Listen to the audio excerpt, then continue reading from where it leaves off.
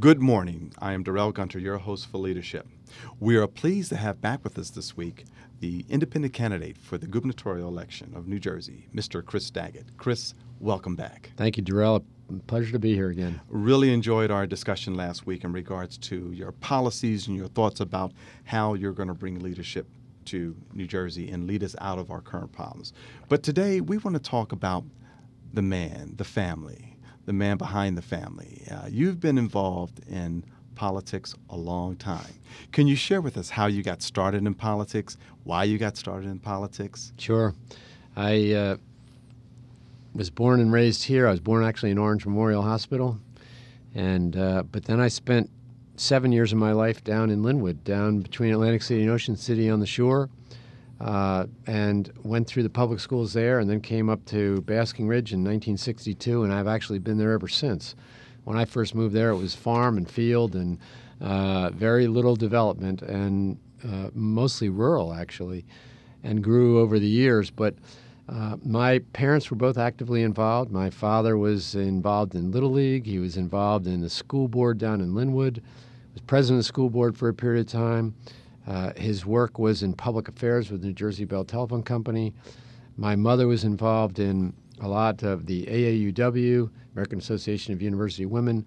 She was involved in a lot of church activities, and she and my father joined some other adults down in Pleasantville when they had been going to church in Pleasantville as a kid, but they got tired of traveling to Pleasantville every Sunday, and they ended up starting a church in Summers Point, an Episcopal church there, Christ Church in Summers Point, which is now a thriving church, but it was then just a little mansion that people bought and converted into a church. My father, then when we moved north, my parents were involved again in nonprofit and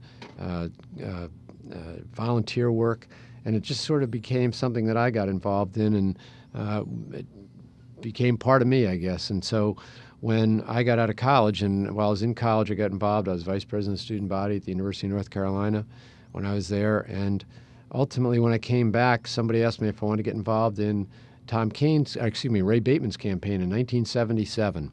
And I had just been finishing up a doctorate in education at the University of Massachusetts in Amherst. Thought I was going to come back, and so I got involved. After I finished my dissertation, I came into the campaign and got another taste of what it's like to be in the political world, and I enjoyed it, but Ray lost. And then he set up a consulting firm, and the two of us did that for 4 years, and I took a leave of absence to join Tom Kean. In 1981, when he won, he asked me to stay on as his deputy chief of staff, and I did that did all his higher education policy because of my own background. But then... Speaking of your education, you have your doctorate I in do. education. I have a doctorate in education, Mm-hmm. and I then got involved, though, in emergency activities at the governor's office, where I was responsible for working with the state police and the Department of Environmental Protection and the Department of Health whenever there was a real problem somewhere in the state. And I got involved in the early days of the Superfund program when we were trying to identify contaminated sites all over New Jersey, and was extensively involved, actually, in that for a while. Finally, when there became a vacancy at the U.S. Environmental Protection Agency as regional administrator, and it was coming on the heels of a difficult time where the first Reagan term, and a woman named Rita Lavelle, who was the head of the Hazardous Waste Program, and a woman named Ann Burford, who was the head of EPA, got declared in contempt of Congress and resigned. President Reagan brought in Bill Ruckelshaus, who was a very well-respected man around the country, and he changed about 6 of the regional administrators out of 10, and when the dust settled, I was named as regional administrator at EPA in New York, and had the responsibility for New York, New Jersey, Puerto Rico, and the Virgin Islands. I did that for 4 years, involved in a number of issues, and then came back here in the cabinet to run the Department of Environmental Protection. And then since then, I've spent about 20 years in the private sector and doing a lot of work in what's known as brownfields development, buying contaminated property, cleaning up and redeveloping it. And I've sat on about, a dozen or more nonprofit boards, back with the original thing with my parents. I believe deeply in giving back to a community. But along the way, Darrell, I realized that in my mind, and I had been involved really as an independent effectively, because even though I came through the Republican Party, the jobs I held demanded that I do what was right rather than what was partisan or what was in the interest of some special interests. And you can't run environmental agencies in a partisan fashion. You have to let the best science and public policy drive you. So I spent a lot of time focusing on that, and I had to work with Democrats and Republicans and independents and men and women and all the different races and ethnic groups. And so I was really independent-minded. I had more of an independent spirit, and I finally, in all the process, got increasingly disillusioned with both parties to the point that I said, you know, it doesn't matter who's in Trenton, Republican or Democrat. Nothing ever changes. It's the same old thing. Your property taxes keep going up. All your taxes go up. You don't see necessarily improvement in services. So I decided it was time to run as an independent because I had really, as I said, operated in many respects as an independent in my roles.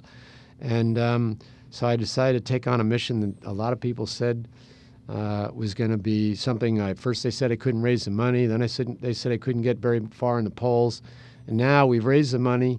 We're somewhere in the mid-20s or higher in the polls, and movement is coming in my direction. And I think what's happening is people are suddenly saying, oh, my goodness, this is possible. And there is so much sentiment out there against both parties that I believe on Tuesday I'm going to surprise people, and we're going to win this election because the state of New Jersey is ready for an independent. They are tired of politics as usual. They want someone who will give them the honest truth about what the issues are and some common sense practical solutions for how to deal with them. And that's what I have fashioned my entire campaign on, because I believe in the end the politics or the power of ideas will ultimately trump the power of money in a democracy. And so despite the fact that I'm the underdog and I'm underfunded relative to my two opponents, we've managed to demonstrate that when you put ideas out, people start to listen. And as a result, we've gotten some great traction, and now we're going to pull this off in a few days. It's very exciting because I understand that in the polls that you're in the high 20s in regards to that, and I think your opponents are in the 30s. There might be the high 30s, but there's a lot of time left. There is, and we are going to surprise people. We are going to surprise them because the sentiment is, you have to just campaign with me for one day and see how angry people are about both parties. People have had it. They don't want vague promises and a wave of the hand saying, trust me, I have a plan, the way Chris Christie has done, but I won't tell you till after the election. Mm-hmm. Or John Corzine, who says, I don't really have a plan going forward, but look what I did for you during the last 4 years. It's really good. And everybody scratches their head and says, well, wait a second. I don't think what you did was so good. We've got high taxes. We've got an economy that's in deep trouble. We got a budget that has an $8 billion projected deficit. So, the Governor Corzine's negative ratings are very high. This is a state that has had enough. They want somebody who's different, and they want somebody who's going to look at what are the issues. To heck with party ideology, to heck with special interests. What does it take to solve these problems? And I've tried to provide that from the beginning, and I believe that this has captured people's attention, and that's why I've been climbing in the polls while my opponents have been going down in the polls ever since June. They've been going down, and I've been going up, and at some point we're going to cross, and it's going to be enough for me to win this election. I do think it's a sad state of affairs at a debate where one candidate is complaining about another candidate running an ad about one's weight. We have very serious issues in New Jersey, and the time and the debate should be spent on debating what are the key issues and the problems. It's been horrible. I told people I wasn't going to run a negative campaign, and I haven't. I've tried to run a positive campaign. I've had a little humor. I mean, my heads are trying to get people to laugh a little bit about the situation, but I'm dead serious about this, and I think that the horribly negative campaign that has been run by Chris Christie and the same thing that's been done by John Corzine has made people cynical about government. It's turned them off to government. Who cares about a driving record? Who cares whether you made loans to subordinates or girlfriends or somebody that you found on the street? Frankly, people do not care. They want to know, what are you going to do to fix this state? That's why I've taken the chance that if I lay out specific plans, people will come forward and be responsive. Even if they disagree, they'll come and say, hey, why don't you do this? Change this a little bit and make it better. And I listen to them. And that's the way democracy should operate, not this wave of the hand. Oh, I have a plan, but I can't tell you the specifics because you're not smart enough as a voter, or I don't trust you enough as a voter, or I don't trust that my opponent will rip me apart if I say it. To heck with all that. Put your ideas out there and let's debate them before the election, not after the election. Let's talk about the potential First Lady, B. She has an amazing story, and she continually gives back to the community. Can you share with our audience her background? Sure, I'd be happy to. What she's done and what she's doing. I've got a wonderful wife of 27 years. My wife is actually an immigrant. She was born in Budapest. Her father was a military officer and engineer, and in 1956, when the Hungarian Revolution occurred, he was faced with a difficult choice. He had to decide either to stay and run the risk that he was going to be either killed or made or coerced into helping the communist government out, or he could escape. And he chose to flee to a better opportunity, but unfortunately he had to leave the family behind. And they were separated for 5 years, from 1956 to 61. And all the while, my father-in-law and mother-in-law communicated by mail and phone, kept in touch as much as they could. And when Khrushchev and Kennedy met in 1961, they agreed to reunite families that had been separated by the Hungarian Revolution. And my mother-in-law had been so aggressive in her pursuit of trying to get out of the country, and so much a pain in the neck to the authorities, that they asked her a question and said, who would you thank if we give you this visa? And she thought for a minute, and she said, Khrushchev. And they said, you got the visa. And my wife and her family were the first family allowed out of Hungary, and came over to then Idlewild Airport to now Kennedy Airport to reunite with Bee's father, who then went on to become a top engineer a top scientist and researcher at IBM in Poughkeepsie. But Bee then went through Vassar College, and she and I literally bumped into one another. I bumped into her with my car accidentally. Just happened to just touch bumpers enough that it was almost an accident, but we were fortunate nothing happened, and that's how we met. And we got to know one another and got married, and as I said, I've had a wonderful relationship with her. She's been deeply involved in the community. She served on our school board for 9 years. And went through those battles of local educational politics, and she has been actively involved in some other nonprofit activities, a foundation in town, and at the same time did work as a public affairs and advertising person, mostly in the public affairs side, and managed to raise our two wonderful daughters who are now in their mid-20s. And so, yeah, she's had a very interesting life story, still speaks fluent Hungarian. And very difficult language. I can't say that I learned it, unfortunately, but she still speaks fluently. And I'm particularly interested. She's a board member of the Bonnie Bray Residential Treatment Center for Troubled Youngsters. How long has she been involved? She's been on there for, oh my goodness, 6 or 8 years anyway. It's a very interesting school. It is a school that deals with some of the toughest situation of kids. They're usually without parents or homeless, or they've gotten involved in some real trouble with the law, and this is really their last stop. They've been around to a number of different places, and they come to this residential treatment center in our community, actually. It's been in Bernards Township for 80 or 90 years.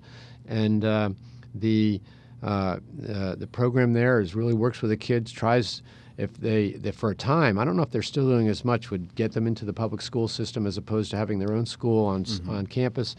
But it's a terrific program in dealing with some of the most difficult and troubled youngsters. But boy, I'll tell you what, they've had great success. In fact, if you remember, it was the Bonnie Bray Drum Corps that played at Barack Obama's presidential inauguration. They came out of there. They were a bunch of kids, and they became a national story about how they had just basically somewhat of a ragtag group of kids in terms of the quality of their instruments, and people made donations to give them better drums and to give them uniforms, and they performed as part of the inaugural parade, and it was a life-changing experience, I'm sure, for some of those kids. Absolutely. Now, as B has served on the school board of Bernards Township for 9 years, as a potential First Lady, are we going to get a 2-for-1 where she might help out the administration? Absolutely. I would have no qualms about having my wife get involved in education and issues in New Jersey and any number of other issues. She's an incredibly smart person and very detail-oriented, and a person who is also quite compassionate, gets along well with people. She will serve well as First Lady to the state. She's a very classy person in that I think people who know her and have met her would find that she would make an outstanding First Lady. Let's talk about Allie for a second. Graduate of Columbia University, Yep. currently working on the campaign. Yes, she is. So she's put her career on hold. She has. What is she doing on the campaign? She is acting as assistant campaign manager, actually, or deputy campaign manager. She's been deeply involved in it for some time now and is a very intense and highly organized young woman who has just added a lot of energy to the campaign and have been a great help to people, and in particular relates well to a wide range of the younger people that have to get involved. So she's done a terrific job. Excellent. And Justine? Justine, yes. Justine has been deeply involved in the volunteer side. She graduated from Bucknell University and actually is an elementary education teacher, is what she wants to be, and is certified here and in Pennsylvania. In fact, at some point, is going to need to think about that after the election because she put her career a little bit on hold also. But she too she's just a wonderful kid who is very. Everybody seems to be her friend. It's an interesting how some kids just have friends that gravitate toward her, and Justine's been that way.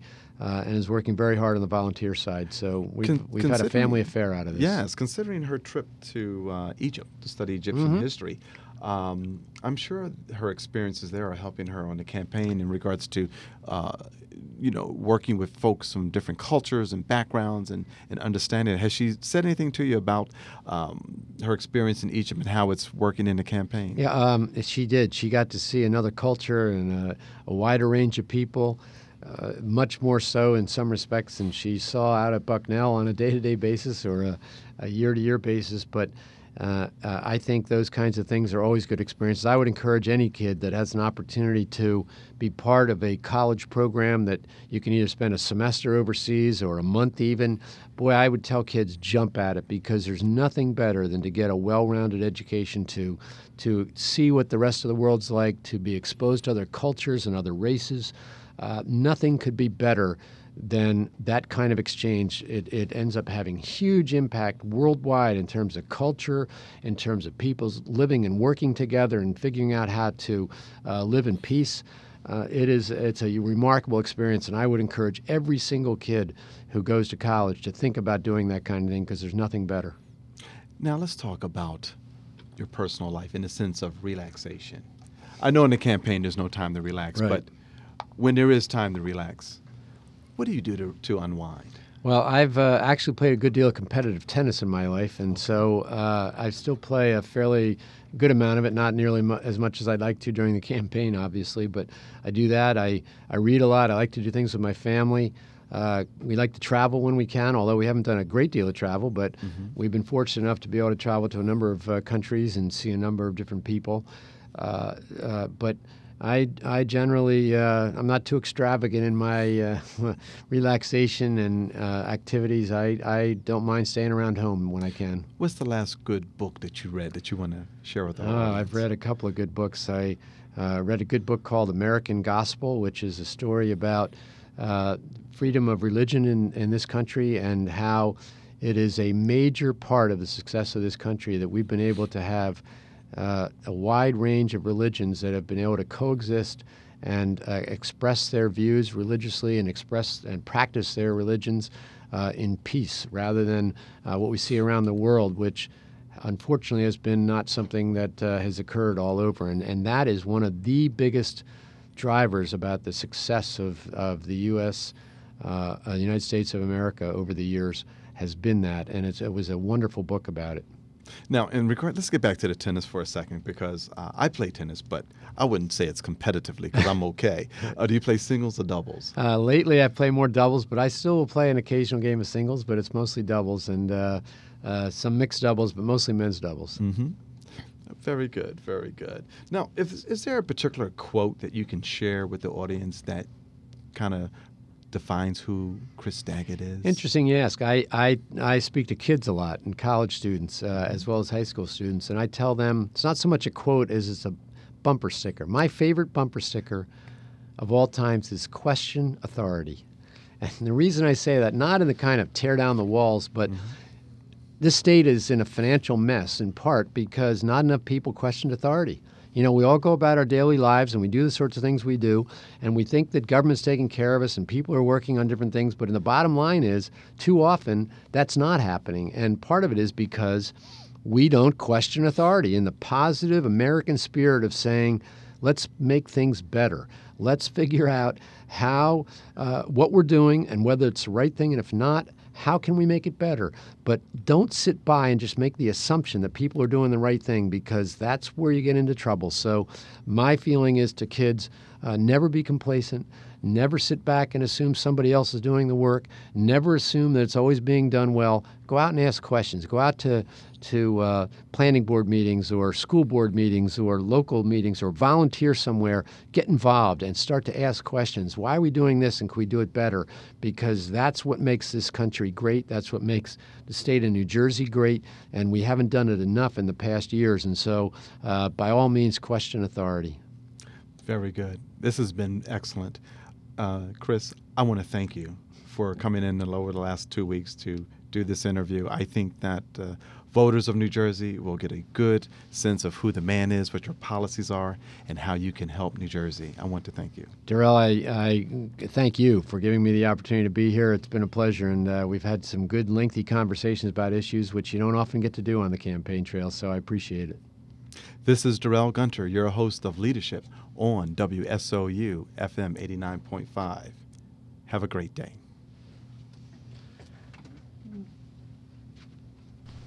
Welcome back to Leadership with your host, Darrell Gunter. I'm very pleased to have with me today the news director for WSOU 89.5 FM radio, Eric Bishop. Eric, welcome to the program. Thank you very much, Darrell. Thank you for having me. I know you've been quite busy talking to the different campaigns about the election.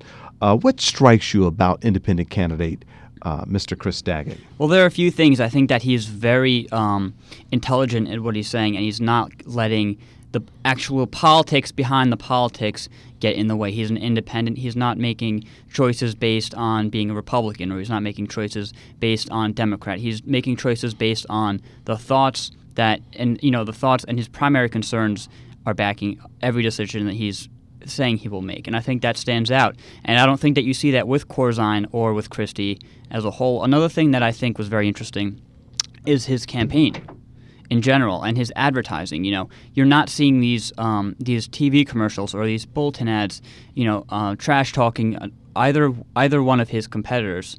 And I think that shows a lot of integrity about him. And I think that that's one thing as a student that I'm looking for. I'm looking for someone who holds a lot of integrity to take New Jersey further and to make the most out of the Garden State that we all live in. Now, as the news director for WSOU 89.5 FM, you have some very special plans for election night. Tell us about those plans in regards to the coverage from the various different party sites. That's right. Since I am the news director here, I will be holding an event on election night. I think starting around 7 o'clock. We'll be holding, I think it'll be an hour-long program. Pretty much election coverage. We'll be sending 3 teams out to the campaign headquarters, a team of 2 to the Corzine headquarters, a team of 2 to Christie headquarters, and a team of 2 to the Daggett headquarters at locations that we are not yet aware of. They haven't given us that information, but I'm waiting. And in time, the campaigns will be emailing me, but I've been talking to all the press secretaries, setting up interviews with representatives for each campaign. Also, I've talked to both Shaina Tulo, who is the president of College Democrats, as well as Gary LaSpiza from the College Republicans, and we've discussed how students here at Seton Hall are getting involved in the campaign. And I understand that it's the first here on the campus that you can actually vote in the library. Yeah, that's right. I was actually told this by Gary from the College Republicans that Seton Hall is one of the few schools where actually there are polls located on campus, and this year they will be held in the library. I think that's going to make it very easy for students, as long as they're registered, to vote. I mean, they just literally need to roll out of bed. They can walk right to the library. I mean, our campus is not very, very large, and vote and, go right on to class. I mean, I think that's very easy for the students to be able to use that to their full advantage. They don't need to walk all the way downtown to the polls down further on South Orange. I mean, it's literally right on campus. They don't have an excuse not to vote. Excellent. And, you mentioned the two different Democrat and Republican parties here on the campus. Seems like there needs to be an independent party on this campus. I think there is. Unfortunately, I haven't been able to get in touch with them in order to set up an interview. But I think there is some information that I've been getting from both of these, the two clubs here, like the College Democrats and the College Republicans. And one thing that I found really interesting is, they've been setting up tables in the cafeteria, giving out pamphlets and information to all students walking past. But they have this one thing which I wasn't even aware of until this year, I was talking to them. But it's called dorm storming. Have you ever heard about that, Darrell? Dorm storming. I get a good idea, but I've never heard it before. All right. It's actually, and like I said, I just found out about this. Very interesting. It's when they would have representatives from both the College Democrats, students, or College Republicans, actually bang on students' doors here on campus, storm the dorms, so to say, and, just, briefly talk to the students and get them informed, ask if they've registered to vote, ask if they're voting, ask if they want information on either candidate. And it's pretty much, they're barging in, with permission, they're knocking, but, they're pretty much getting in their face and just making sure that the students are prepared for the election coming up. And I thought that was very interesting. That's a very proactive way for both groups, from both organizations, to get in touch with the students on campus who maybe normally they wouldn't see walking in the halls or walking across the campus. Is there going to be an election night party here on the campus where the Democrat clubs and the Republican club and the independent club can come together and watch the results come in, but have a good time and have some collaboration? I know in the past they've done that, so I can't tell you for sure, but I'm very positive. I'm very sure that they would do something very similar to that. They usually do that in the Pirates Cove. Also, throughout the past few weeks, when the campaigns have been holding debates, I know that all the organizations here on campus have been getting involved in one room in the Pirates Cove on a nice flat screen TV, and they've been watching the campaigns and and having debates, college debates after the debates themselves on TV.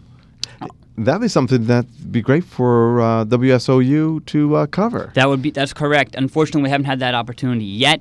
We still have another week or so until it's all over.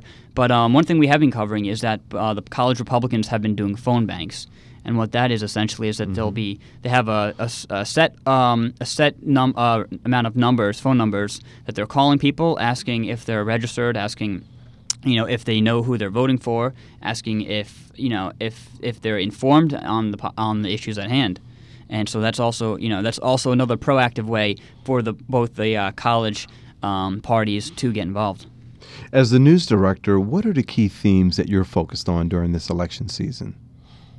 There are two main focuses that I'm not just looking at for myself, but is a main problem with the college demographic, the recent grads. And first and foremost, that's the economy, and that's finding jobs. The job market is very scarce, and it's hard for new college kids to find jobs out there. I have a few friends who graduated this past year, and they've had all throughout college years, they've been working very hard, they've been getting good grades, they've taken on numerous internships, and it's just not helping. Nobody is hiring.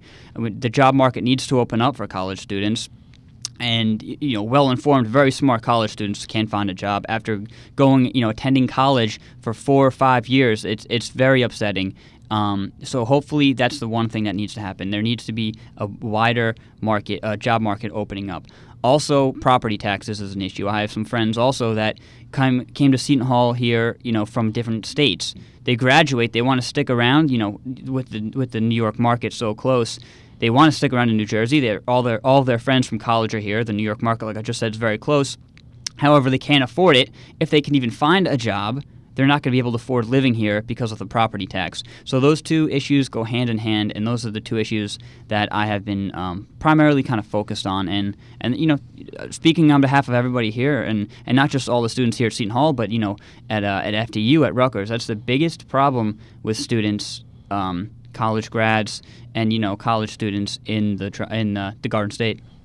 Those are really two huge issues, and you're so right, because you've invested 4 years and a considerable amount of money into your education, and to have a very, very tough job market, it's very frustrating. So I do hope that we can turn this around in New Jersey. I believe we can, and with the right leadership, and we'll definitely see it done. We'll have to wait, give it a week or two, and we'll have to see how everything pans out for college students in the Garden State. Great. This is Darrell Gunter, your host of Leadership on WSOU 89.5 FM.